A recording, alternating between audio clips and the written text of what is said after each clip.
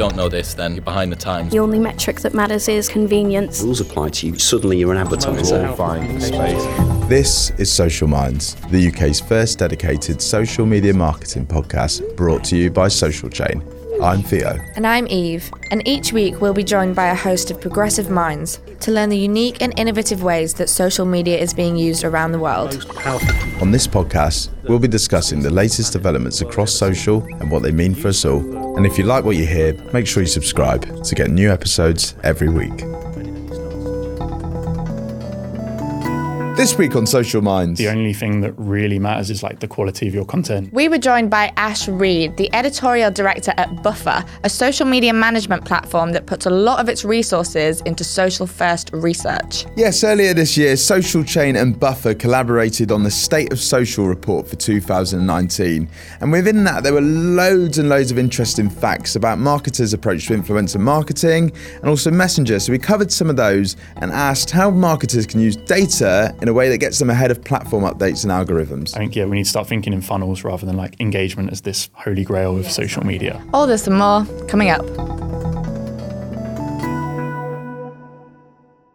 How can marketers use data to get ahead of platform updates? Yeah, so that's a good one. I think it's definitely hard to stay ahead fully, but I think, with data can kind of tell you the story of like what's happening. And normally when a big platform change is upcoming, you kind of start to notice the trends a couple of weeks in advance or like just before they announce it.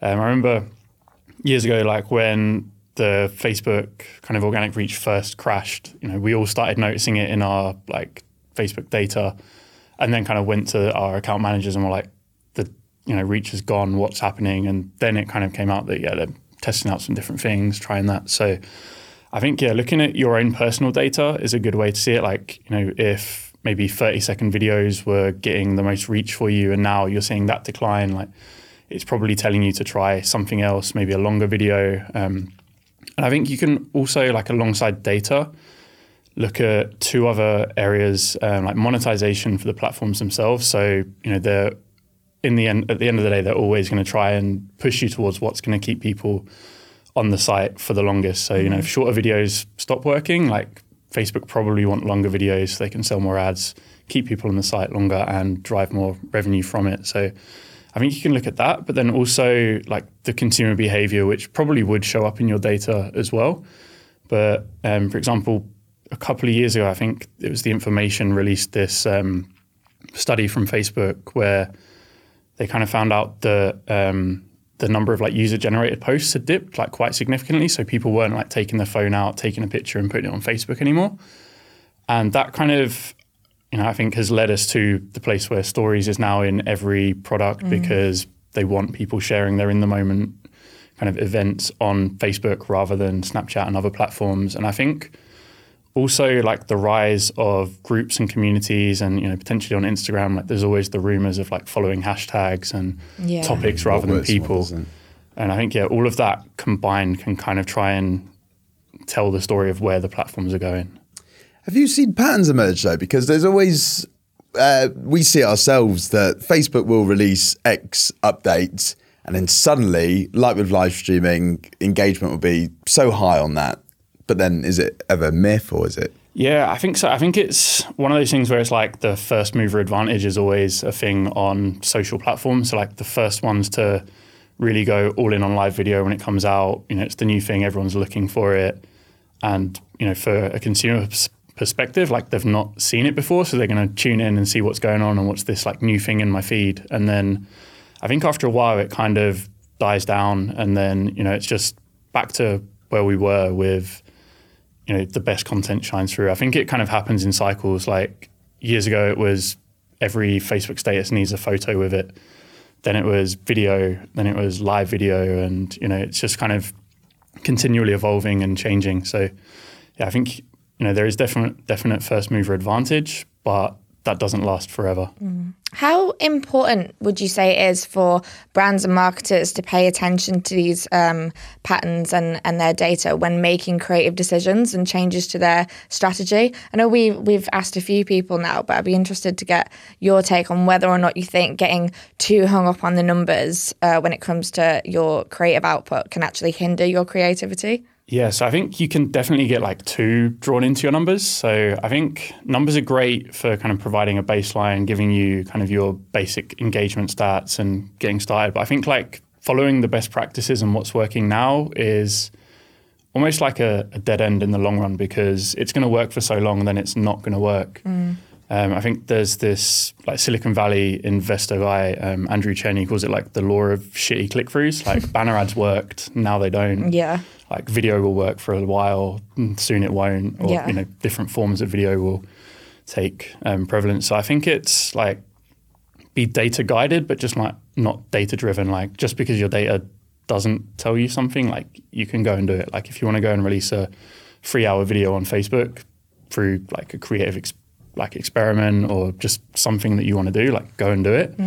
Don't let the data stop you and kind of make you just stick to the best practice and guidelines, because like the next like, game-changing content isn't going to come from doing what everyone else is doing and what everyone kind of recommends. Yeah. Are you seeing any signs emerging that the next game-changing thing might be coming along to replace video? Do you think like your access to so much data will give you a head start in predicting what's next? So this is like my personal one. Like I'm very much in the lane of like stories will take over everything, and that like the feed will become secondary, like if it kind of hasn't already. Yeah. There's talk of them merging the two, isn't there, that I've seen recently? Yeah, the recent tests that Facebook ran. The newsfeed will be like a click-through kind of stories interface. Yeah, so I kind of think it's almost like, I remember when I first got on Facebook, like the profile was the big thing. And like on MySpace, it was always like, make sure your profile looks cool and add all this really terrible HTML and all of this to it. Yeah.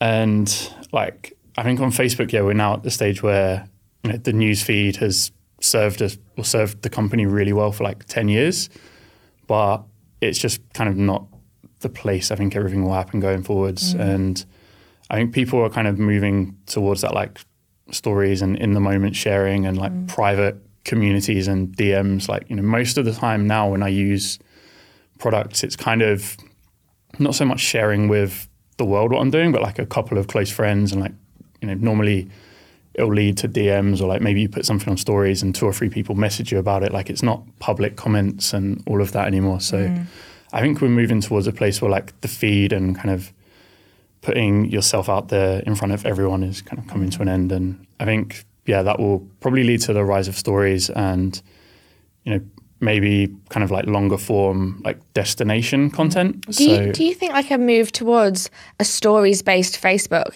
would be compatible with the way its advertising model works?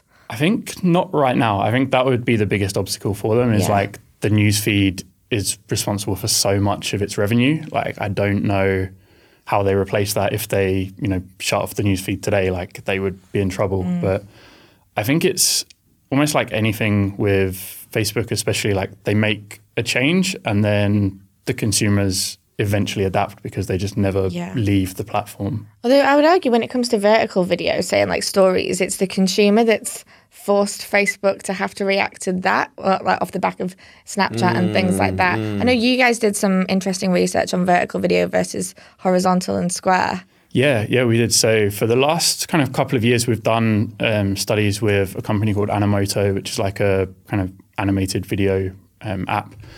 And, this year we studied vertical versus square video, kind of seeing, what gets better engagement, better reach. And like, for us, it was really interesting to see the results. So I'll just check my data to make sure I'm getting it right. But like on Facebook ads, we tested vertical video versus square video. So like exactly the same content, just different size videos. And the cost per view was 68% cheaper for us and then 26% cheaper for Animoto on vertical. So that was definitely like a good sign for people engaging with vertical. And then we also ran those tests across Instagram as well. And on Instagram, the cost per 1,000 impressions was much lower on stories versus the feed. And then in actual engagement in the feed, when we were posting videos like square and vertical videos, the vertical ones were getting 13% more 3-second views, and then over 100% more views lasting like half the video or longer. So like really, really useful information there. And I think it's really great to kind of put some numbers behind something that we were maybe seeing behind the scenes at our company. And yeah, it's good to see proof. And a lot of people have still been, like brands and marketers have been a little bit skeptical of vertical video, but to see that it actually is providing better results than horizontal and square is really interesting. It's a massive average. I'm keen to know as well, what then is do you find is the brand response to that? Because naturally, there's going to be marketers in the room thinking, right, strategy change, let's shift everything. How does that play out? Yeah, so I think it's kind of often stuff like that will be met with like a little bit of pushback. So I think especially vertical video, it's like there's definitely a bit of a stigma around it because people are so used to holding their phones horizontally and filming that way. And like that's just been the way it's always been since we've had smartphones. And I think there's like a bit of a challenge there with people just kind of breaking their habits and what they see as like fundamentally wrong. So I think, there's a challenge there, but I think the other challenge is like when we do like the state of social, we always see from brands, especially like the smaller ones that are some of our customers where, they don't have the budgets and time to invest in these things. And I think that's always the point of friction is like, at what point can I, put the budget all into vertical, whereas now I'm spending what I do have on Square, and like how do I find the software to do this? And it's not, for a lot of companies, it's not as easy as like, okay, let's just start testing it and maybe we'll do like 5% of our videos as vertical for now. It's just like there are a lot of logistical challenges there to actually get to a stage where they can do it. It's not every company has like the resources to take that risk. And do you then, with that then, do you then see a sort of massive unfair advantage between the larger corporations and sort of SMEs who you kind of work with? Yeah, I think so. I think it's definitely a massive unfair advantage in some respects, but I think also a lot of like kind of SMEs aren't necessarily on like the cutting edge or don't necessarily need to be on the cutting edge of social media. It's kind of like, I think things like filter down. So it's kind of like the big brands with the big agencies and creative like people, budgets, and all of this will go and, figure out what's next. And then gradually that kind of filters down. So, we don't necessarily see, an SME investing in an episodic video series for Facebook. Yeah.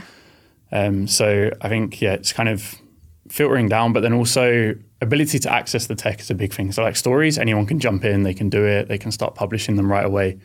So that's kind of an easy one to push to smaller companies. But then, like a big budget video is much harder to convince people to go for. Do you find that smaller businesses then sort of wait for the big brands to try out these new things and take those risks for them, and then they can sort of see how it plays out, and if it's a good idea or not, then they might be willing to put some time and money into it? Yeah, I think so. I think that's kind of where the best practices come from. It's kind of like with any new type of like format, maybe stories, maybe vertical video, even just video in social in general, like the bigger brands that maybe have more room to risk things and try stuff that doesn't work, they will figure out how it works. And then I think you then get the kind of insights and the studies come out about how, Nike does this, ASOS does this. Yeah. And then there's like the little nuggets that the smaller companies can then adapt and say like, we can take this and implement that in our strategy rather than kind of going gung-ho on something that's fairly unproven for them. Sure. Does that not then rid them of having first mover advantage?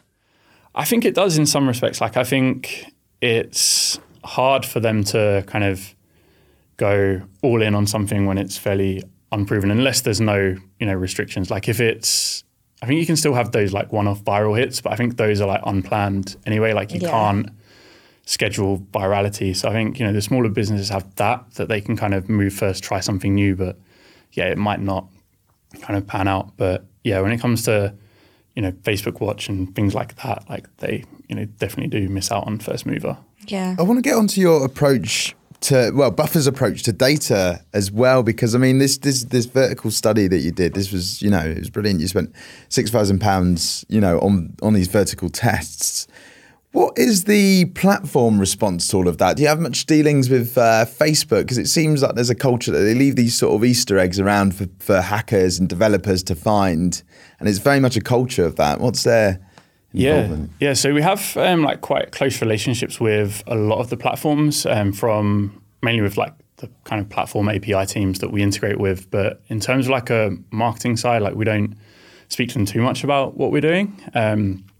But you know, it tends to be largely, I'd say, not ignored by platforms, but like they don't tend to comment either way and be like, oh, this is, you know, definitely the way it is. You know, we tend to just kind of do it for our consumers and users to kind of share what's going on. Because we often, you know, as quite a big presence on social media, you know, we often get questions from people like, what do you think of this? Or like, how should I approach stories? And we kind of see it as our place to be able to give them the answers there and kind of to point them in a direction of something that will help them. So yeah, in terms of the platforms, like they don't tend to get too involved in the studies and, you know, maybe saying yes or no or agreeing with the data we put out there. Because I think this is the brilliant thing about social, isn't it? It's unlike TV and posters and out of home, it's not linear in any way. There's more than one way to string a cat, and there's so many different elements to it. And bringing on to some of the data that you found with messaging apps, I suppose, is one perfect example. And the stat that you found was that 50% of marketers are not planning on using messaging apps. So this was part of this State of Social report that we obviously both worked on, Social Chain and Buffer. What does that stat tell you when we know messenger apps to be, you know, the big thing at the moment? Yeah, I think it's a really interesting one. 'Cause like we've also like played around with Messenger a little bit, and like, you know, I've spoken to a number of people that have had like crazy open rates and click rates with messenger platforms. And yeah, we've seen some big success on WhatsApp. And yeah, I kind of feel like there's a couple of reasons why marketers might be hesitant. And like the first one is kind of the not owning the audience. So I think people have kind of become a bit wary of that with, you know, building up a large Facebook page. And then a couple of years ago, it's like now the reach is next to zero. You have to pay to reach these people. And I think there's definitely like a concern there with like, if I build up 20,000 people in Messenger, like I don't own those like I own an email address, or, you know, not own the email, but the data behind it. You know, if you maybe run your email list through Campaign Monitor and then they make a change you don't like, you can go to MailChimp. Whereas as soon as Facebook or, you know, WhatsApp make a change, you're kind of still playing by their rules there. So I think that's like one concern, but I think there's definitely like a trade-off between that concern and like, you know, building your audience now and doing what's working and getting such great results. That's an interesting point though as well, because that's something we've heard a lot recently, isn't it? That you know, you must remember Lee Wilcox from On the Tools we had on recently on the podcast. He said a perfect thing where it's like, we don't actually own anything. No. This is all owned by Facebook, Instagram, so on and so forth. Is that quite a genuine fear among marketers, would you say? I think it's something that's become, I've seen it certainly mentioned a lot more over the last couple of years. Like I, you know, follow a lot of marketers on Twitter, and it's something that I see pop up every now and then, you know, people talking about, you know, maybe growing their Instagram audience or, you know, a messenger bot on Facebook. And, you know, there's always like one or two comments along the lines of like, oh, remember you don't own this audience. And I think to some extent, like that's fine, because you get these really great companies, you know, like On the Tools growing out from these Facebook pages. But I think there is always like a little thing in the back of everyone's mind where like, you know, I am susceptible to platform changes at any moment here. Yeah, at any given time, they can just like pull the rig out from under you. Yeah. I think that's why people have turned to podcasts more though. Because that's it's ownable, scalable media, isn't it? Yeah, not something where you're just like stuck playing by one company's rules, and you can actually own a space. It always reminds me when people talk about SEO, I think it was Panda and Penguin, those two updates that sort of wiped everybody off like the face of the planet. True, you know, actually. it's I a feel kind like of sometimes social media marketers get a little bit spoiled with like people who have been doing SEO for years, used to having massive changes that completely disrupt everything they do. Like every couple of months, like completely uproots it, and they just have to adapt and change everything. And we get like one like massive update every like 5 years. I'm like, oh my God, everything's ruined. Exactly. Do you think with that then, is there a feeling that Is that debate of whether, the platforms have too much control? I mean, on one side, this is a service that marketers and brands are paying a lot of money for. Yeah, I think I'm kind of, also torn on it a little bit, but I think, the platforms should kind of have control because like they have built up these massive networks that we use. And I think they definitely have responsibility to kind of treat the users and the creators like fairly. I think, if you've got, I think YouTube started doing it quite well, like making sure like creators were paid and making decent money. And I think that's the problem with like Facebook is like one algorithm change, it can literally like wipe out a business. And they, definitely owe the creators a lot there. But also like if you built your business off their platform, like without it, maybe you wouldn't have been able to get to that stage. Yeah, and, true. It's very hard. I think there's a fine line, and in some ways it's almost like, well, what did you expect? yeah, it's it's tough. And like you say with SEO, like it's been happening with Google for a long time. I think maybe SEOs are a little bit more used to it, and That's a been lot like older industry. extremely lucrative for Google's ad business. Yep. So I think Facebook is Yeah. just trying to do the same thing. I find it interesting as well, looking at the stats from the same State of Social report, that Facebook is still overwhelmingly the most popular platform for the businesses surveyed in this, which I think, again, sort of shows that kind of chasm that exists between, SMEs and big corporations. Because, we'd be sitting there saying, well, Instagram definitely, which in the study was 57.8%, would definitely be much higher to Facebook. And Yeah, I think that's an interesting one. Like we've done State of Social now. I think this year was the third year, and Facebook's been top every year, which I think hasn't been too surprising. But I could see the gap maybe closing with Instagram in the next year or so. But yeah, I just think Facebook has such kind of mass adoption, and every few months there might be something come up, and a small percentage of users leave Facebook, and maybe growth goes a bit stale for a while, but then it always bounced back. And there was a study, it was a couple of years ago. I remember I kind of found it when Instagram changed their logo, and everyone kind of went a bit odd with Instagram for a couple of days. And, that's kind of right, that's it. I'm not using Instagram again. It's like 2 days later, it's like, oh, okay, I don't care. And that's literally exactly what the study found was when these platforms make a big change, the users go, oh, I hate this, change it back, kind of focus a bit of energy on revert back to what you were doing. But then they get over it and start using it anyway. And I think Facebook's kind of at that stage where it's they're not perfect. They, definitely have make a few missteps here and there. And a lot of it's been coming out in the public recently, but they have such a critical mass of users, and, so many people kind of almost rely on it, where even if you don't use Facebook, you use Messenger or WhatsApp or Instagram. family of apps, aren't you?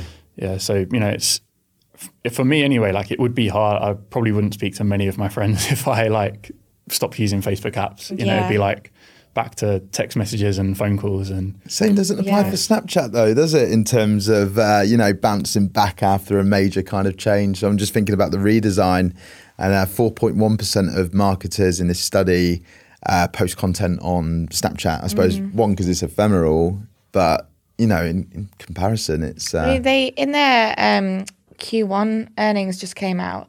Snapchat has actually grown again, for the first time in ages. But you're right, it took them ages to bounce back from that redesign. It's a real kind of, I suppose you see the other side of it as well, where these updates that don't go well. Yeah, definitely. I think Snapchat is an interesting one, because I was for years really excited about Snapchat, really loved it, and then Facebook kind of took the core of it and integrated it into its own apps, which has kind of brought a lot of what I loved about Snapchat over. But I think the other thing that I think is interesting about Snapchat is how much not control, but how many people in the younger generations, Gen Z, actually use it. Because I think in that Q1 earnings report, it was something really high. It was 75%. 75% of 13 to 16 yeah, something year olds. along those That's what I mean lines. by having to remember the stats. It's 13 to something year olds, but yeah, you're right, a really core young audience. Yeah, and the thing I've always kind of thought about that is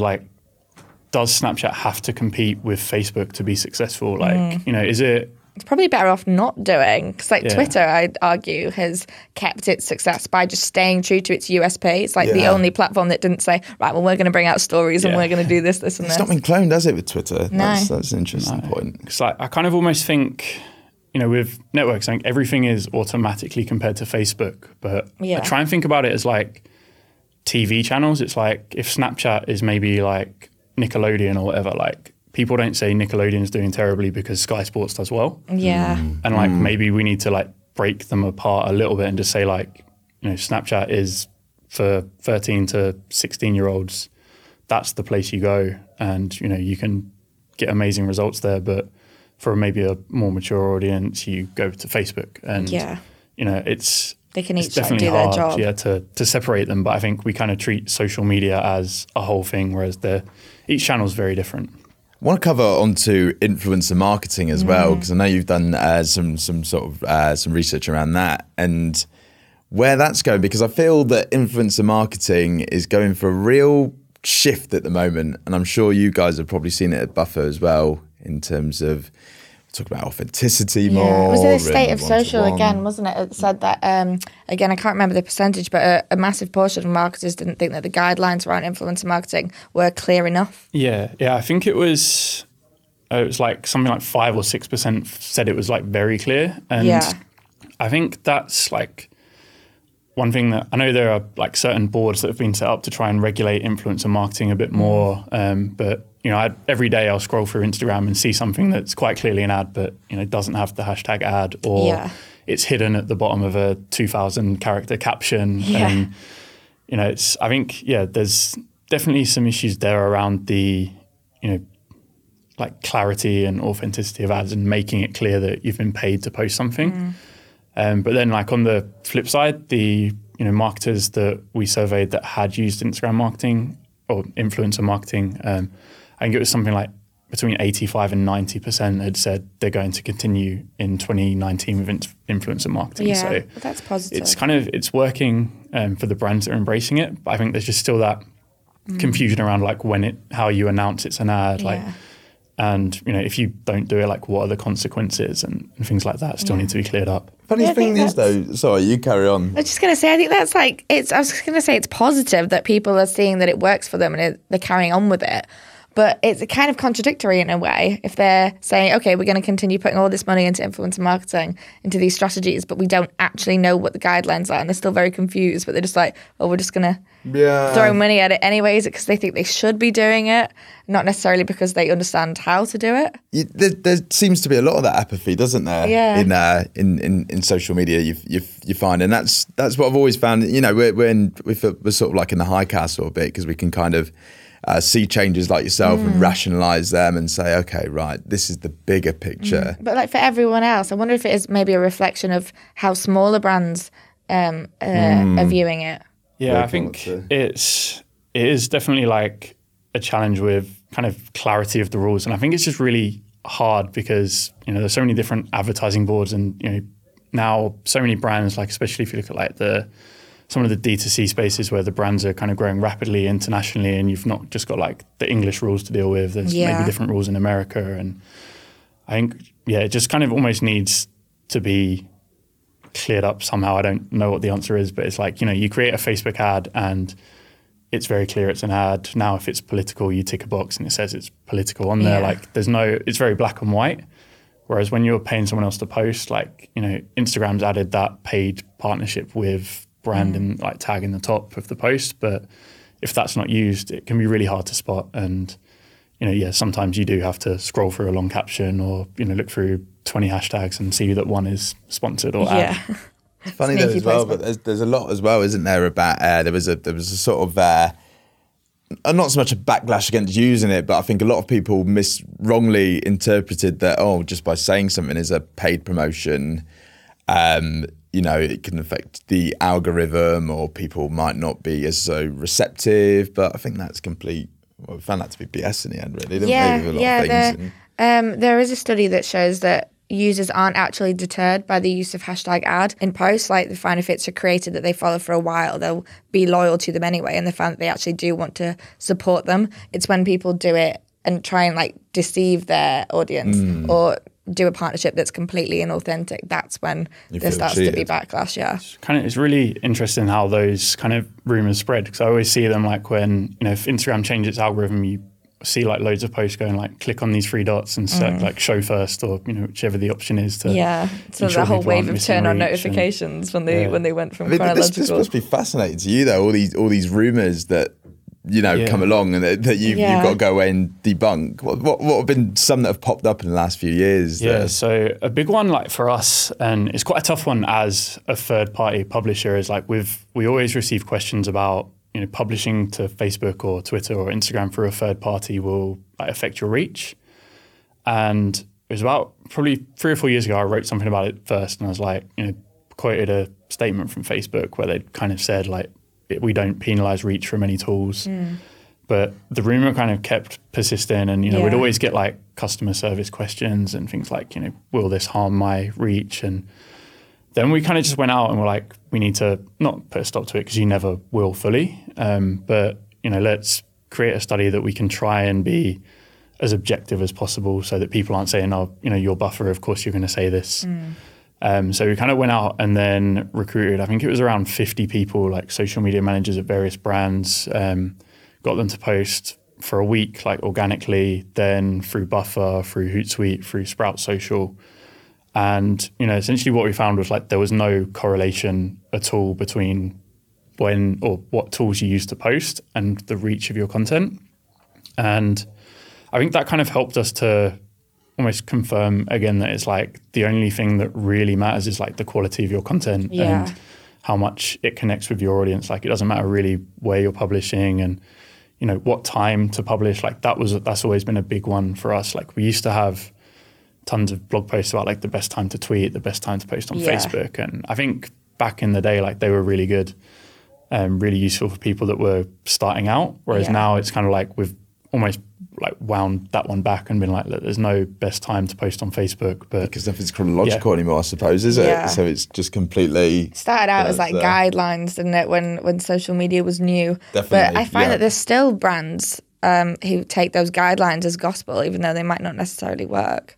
Yeah, I think so. Like we, you know, like I say, I think we've definitely like added to the noise in that, and we've kind of been, you know, saying this is the best time to post to Facebook. And I think it's just an education piece. And like once people maybe get a little stuck in their ways of like, you know, I think publishing at 5 p.m. on a Friday is the best time, it's hard to then kind of say that's not affecting your reach. Like actually it's just the content that you post at 5 p.m. on a Friday might be better than the stuff you post on a Thursday. Like, and I think it's just kind of breaking those cycles for people and saying like, you know, social isn't that simple. And it's like, you know, what works this year won't work next year. And, you know, it's Do you think it's time difficult. of day doesn't matter at all?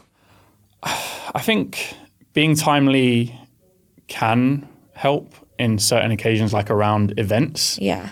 But I also think like the Facebook and Instagram algorithms like haven't quite figured that out yet. 'Cause like I still see, you know, like I'm a big sports fan and I might see a post about my team's result on Saturday afternoon on like a Monday afternoon. I'm like, well, that was relevant like 2 days ago. If you're an Arsenal fan, it's usually reliving the pain again 2 times, 3 times. Like, so they just put us sports fans through the ringer like multiple times per week. I find that on LinkedIn, I'll be seeing posts that are like a week old. I'm like, come on, keep up. Oh yeah, but I exactly, have to say, I have found just on my personal use, when it comes to Instagram, if I post in the evenings, I'll get a lot more engagement than if I post any other time of day. And I feel like Instagram, even though it moved from fully chronological, it said that its algorithm takes timeliness into account. And I believe that it does to an extent, just because I've seen that, you know, it makes sense. People who have finished work then go on Instagram, and that's probably when my friends and that are looking at the platform, whereas in the morning, no one's looking. And I do see that reflected. Definitely. So I think there's some truth in it. I know, obviously you said there's rumours around these kind of updates that you have to debunk, and like Facebook and the other platforms are always going to come out and say, no, you know, that's not the case. We're not hindering this reach because of X, Y, and Z. But have you ever run a study and actually confirmed a rumour that Facebook or otherwise might have been denying? I don't think there's any that we've really like confirmed too much. Like I think Facebook themselves, they've actually got a little bit better the past few years of like saying what they're trying to do. And I think a lot of being a that bit is more their honest. transparency. Yeah. So I think now when Facebook says it, it's kind of hard to disprove. But yeah, I think a lot of that is probably just due to Facebook themselves getting a lot better with being transparent with how the algorithm works. And I think Instagram's is still a little unclear. Like they've said, I think there's 6 factors that they take into mind about it. But, we don't know exactly how it's weighted. But, with Facebook, when they say, I think it was last year, friends and family stuff is going to come up higher and anything that they still use a little bit of vagueness.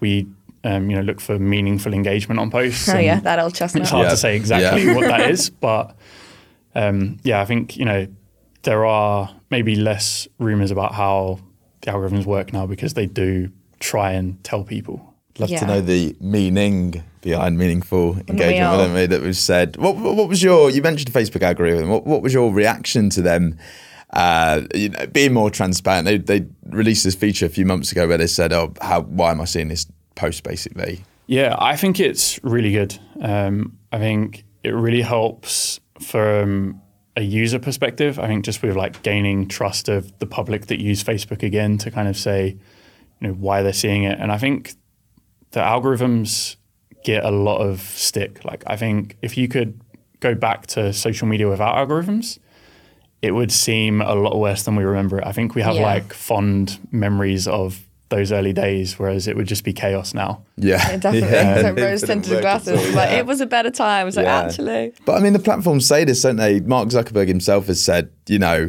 we are trying to. It's the analogy of you can't please everybody, can you? Exactly, and they're trying to please over 2 billion people. I mean, not defending Facebook here, but it's definitely a hard position. But I think I can't remember why, but for something I was working on, I went back and saw on my page all of the pages that I follow.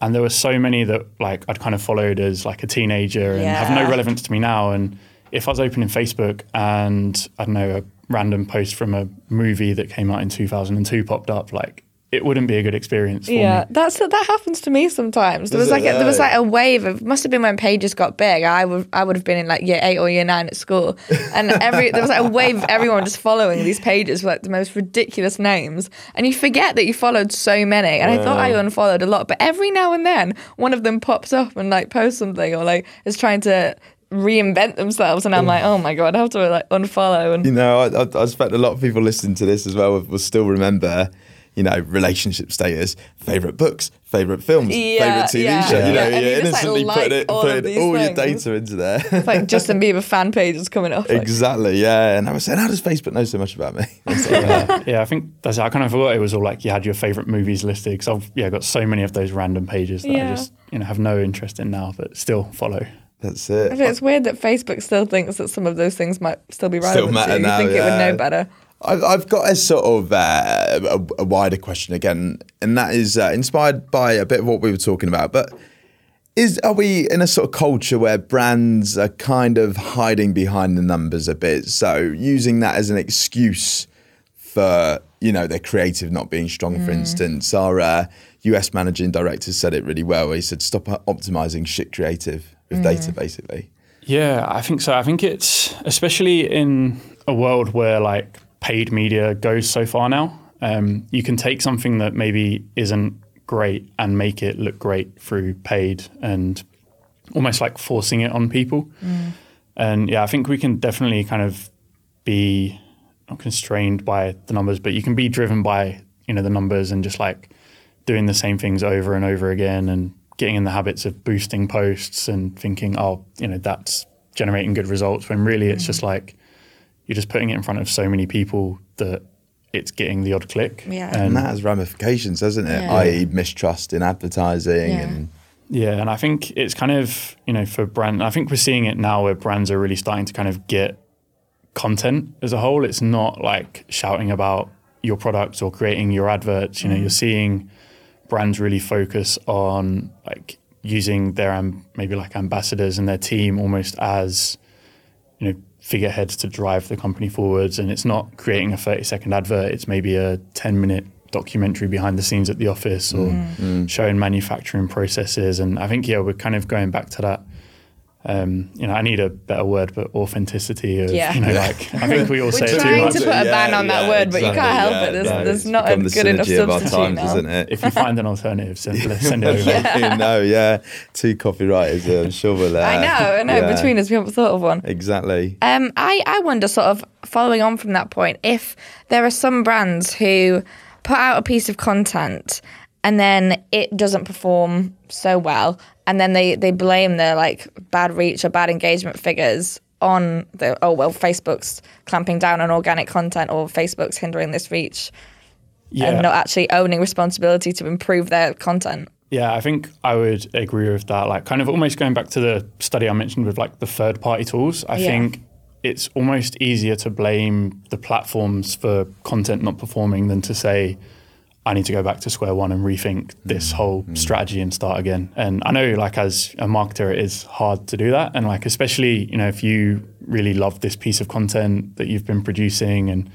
I find it all the time, even with like a blog post you put out, sometimes you think there's something that's going to do really well and you've really loved creating it, then you put it out there and it's like not quite achieved what you'd hoped. And it kind of sucks to sit back and go like, okay, that was probably on me more than, Google or Facebook or Twitter or Instagram.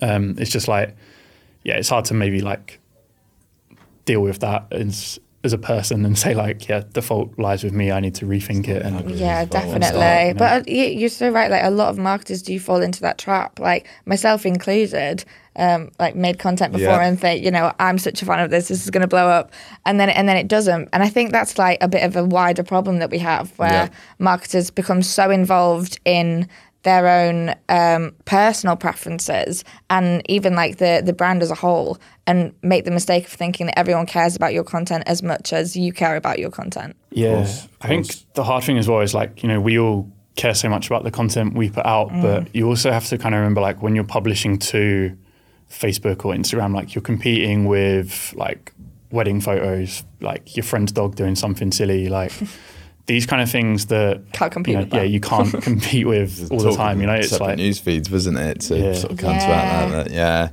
A final point to kind of wrap us up. There's a lot of talk about ROI, a lot of talk about vanity metrics. I've got here another one from the State of Social report. Is that 60.3% of marketers still rank engagement as their best sort of measure of ROI on social media. So that's above sales, that's above leads, that's above reach, brand perception, so on and so forth. Is there any hope for us? Are we going to get to a point where we finally realise that engagement isn't the be-all, end-all of your social media campaign? I think we'll get there. I think it's just hard to get away from engagement, and I think engagement is the easy answer in a way to kind of say, we're getting loads of likes and shares and all of this. And I think we're seeing, more and more people pay attention to the sales. And, I'm sure if we went back and looked at the first and second year we'd done State of Social, engagement would probably be even higher and everything else would be lower. But I think we'll get away from that world. And I think as reporting tools get better, engagement will dip. And it's still a nice metric to know that what you're doing is creating with people, but like engagement needs to be followed up with something. Like if your strategy is we want to get loads of people engaging with our content and then nothing, like you maybe need to rethink it. Whereas if it's engagement is maybe step one, where it's like top of the funnel, let's get our brand in front of people, then we show them this piece of content to bring them to our website, then this one to convert them. I think we need to start thinking in funnels rather than like engagement as this big kind of holy grail. Yeah, it's not like an end goal. Yeah, it's interesting that the platforms are sort of the ones leading this change as well. I mean, recently, Instagram and Facebook. I think it's Instagram talk of hiding likes and same follower with Twitter numbers as well. and stuff like that. So a big one. I'm sure that you'll look into further over the next report. I have one final question. Are there any, or like what trends are you seeing emerge for the rest of 2019? Have you got any secret nuggets of wisdom you can share with us? So I think the one that I'm personally really excited about is the ways people start using stories ads. So I think last year was kind of like, or the last couple of years has been the rise of stories kind of taking over social. And last year, like we started testing with Instagram stories ads, and we were able to get some clicks to our like blog content for, I think it was like 6 cents per click. And like that was really low compared to the feed adverts. But then again, like in the State of Social, which we kind of surveyed around like December, January, kind of launched it in January, there was, I think it was 62% of marketers said they hadn't used story ads yet, but 61%, so almost that group again, said they were going to in 2019. So I think at the moment there's like disproportionate value in stories, especially if you get the creative right. Because so many are still kind of just ticking that box on Ads Manager to roll out their feed ads to stories, and they don't look great. But if you can nail the creative there and really connect with people, I think there's tons of value to be had in stories ads this year. One to watch. Yeah, definitely. Oh, thanks ever so much for coming on. Yeah, thank you. Thank you. It's gone really fast, hasn't it? Yeah. Again, thank you. Thank you for listening. We really hope you enjoyed this episode. If you did, please remember to leave us a review on iTunes because it really, really helps and allows us to bring you brand new episodes every single week. This has been the Social Minds podcast with myself, Theo Watt, Eve Young, and produced by Ollie Thompson.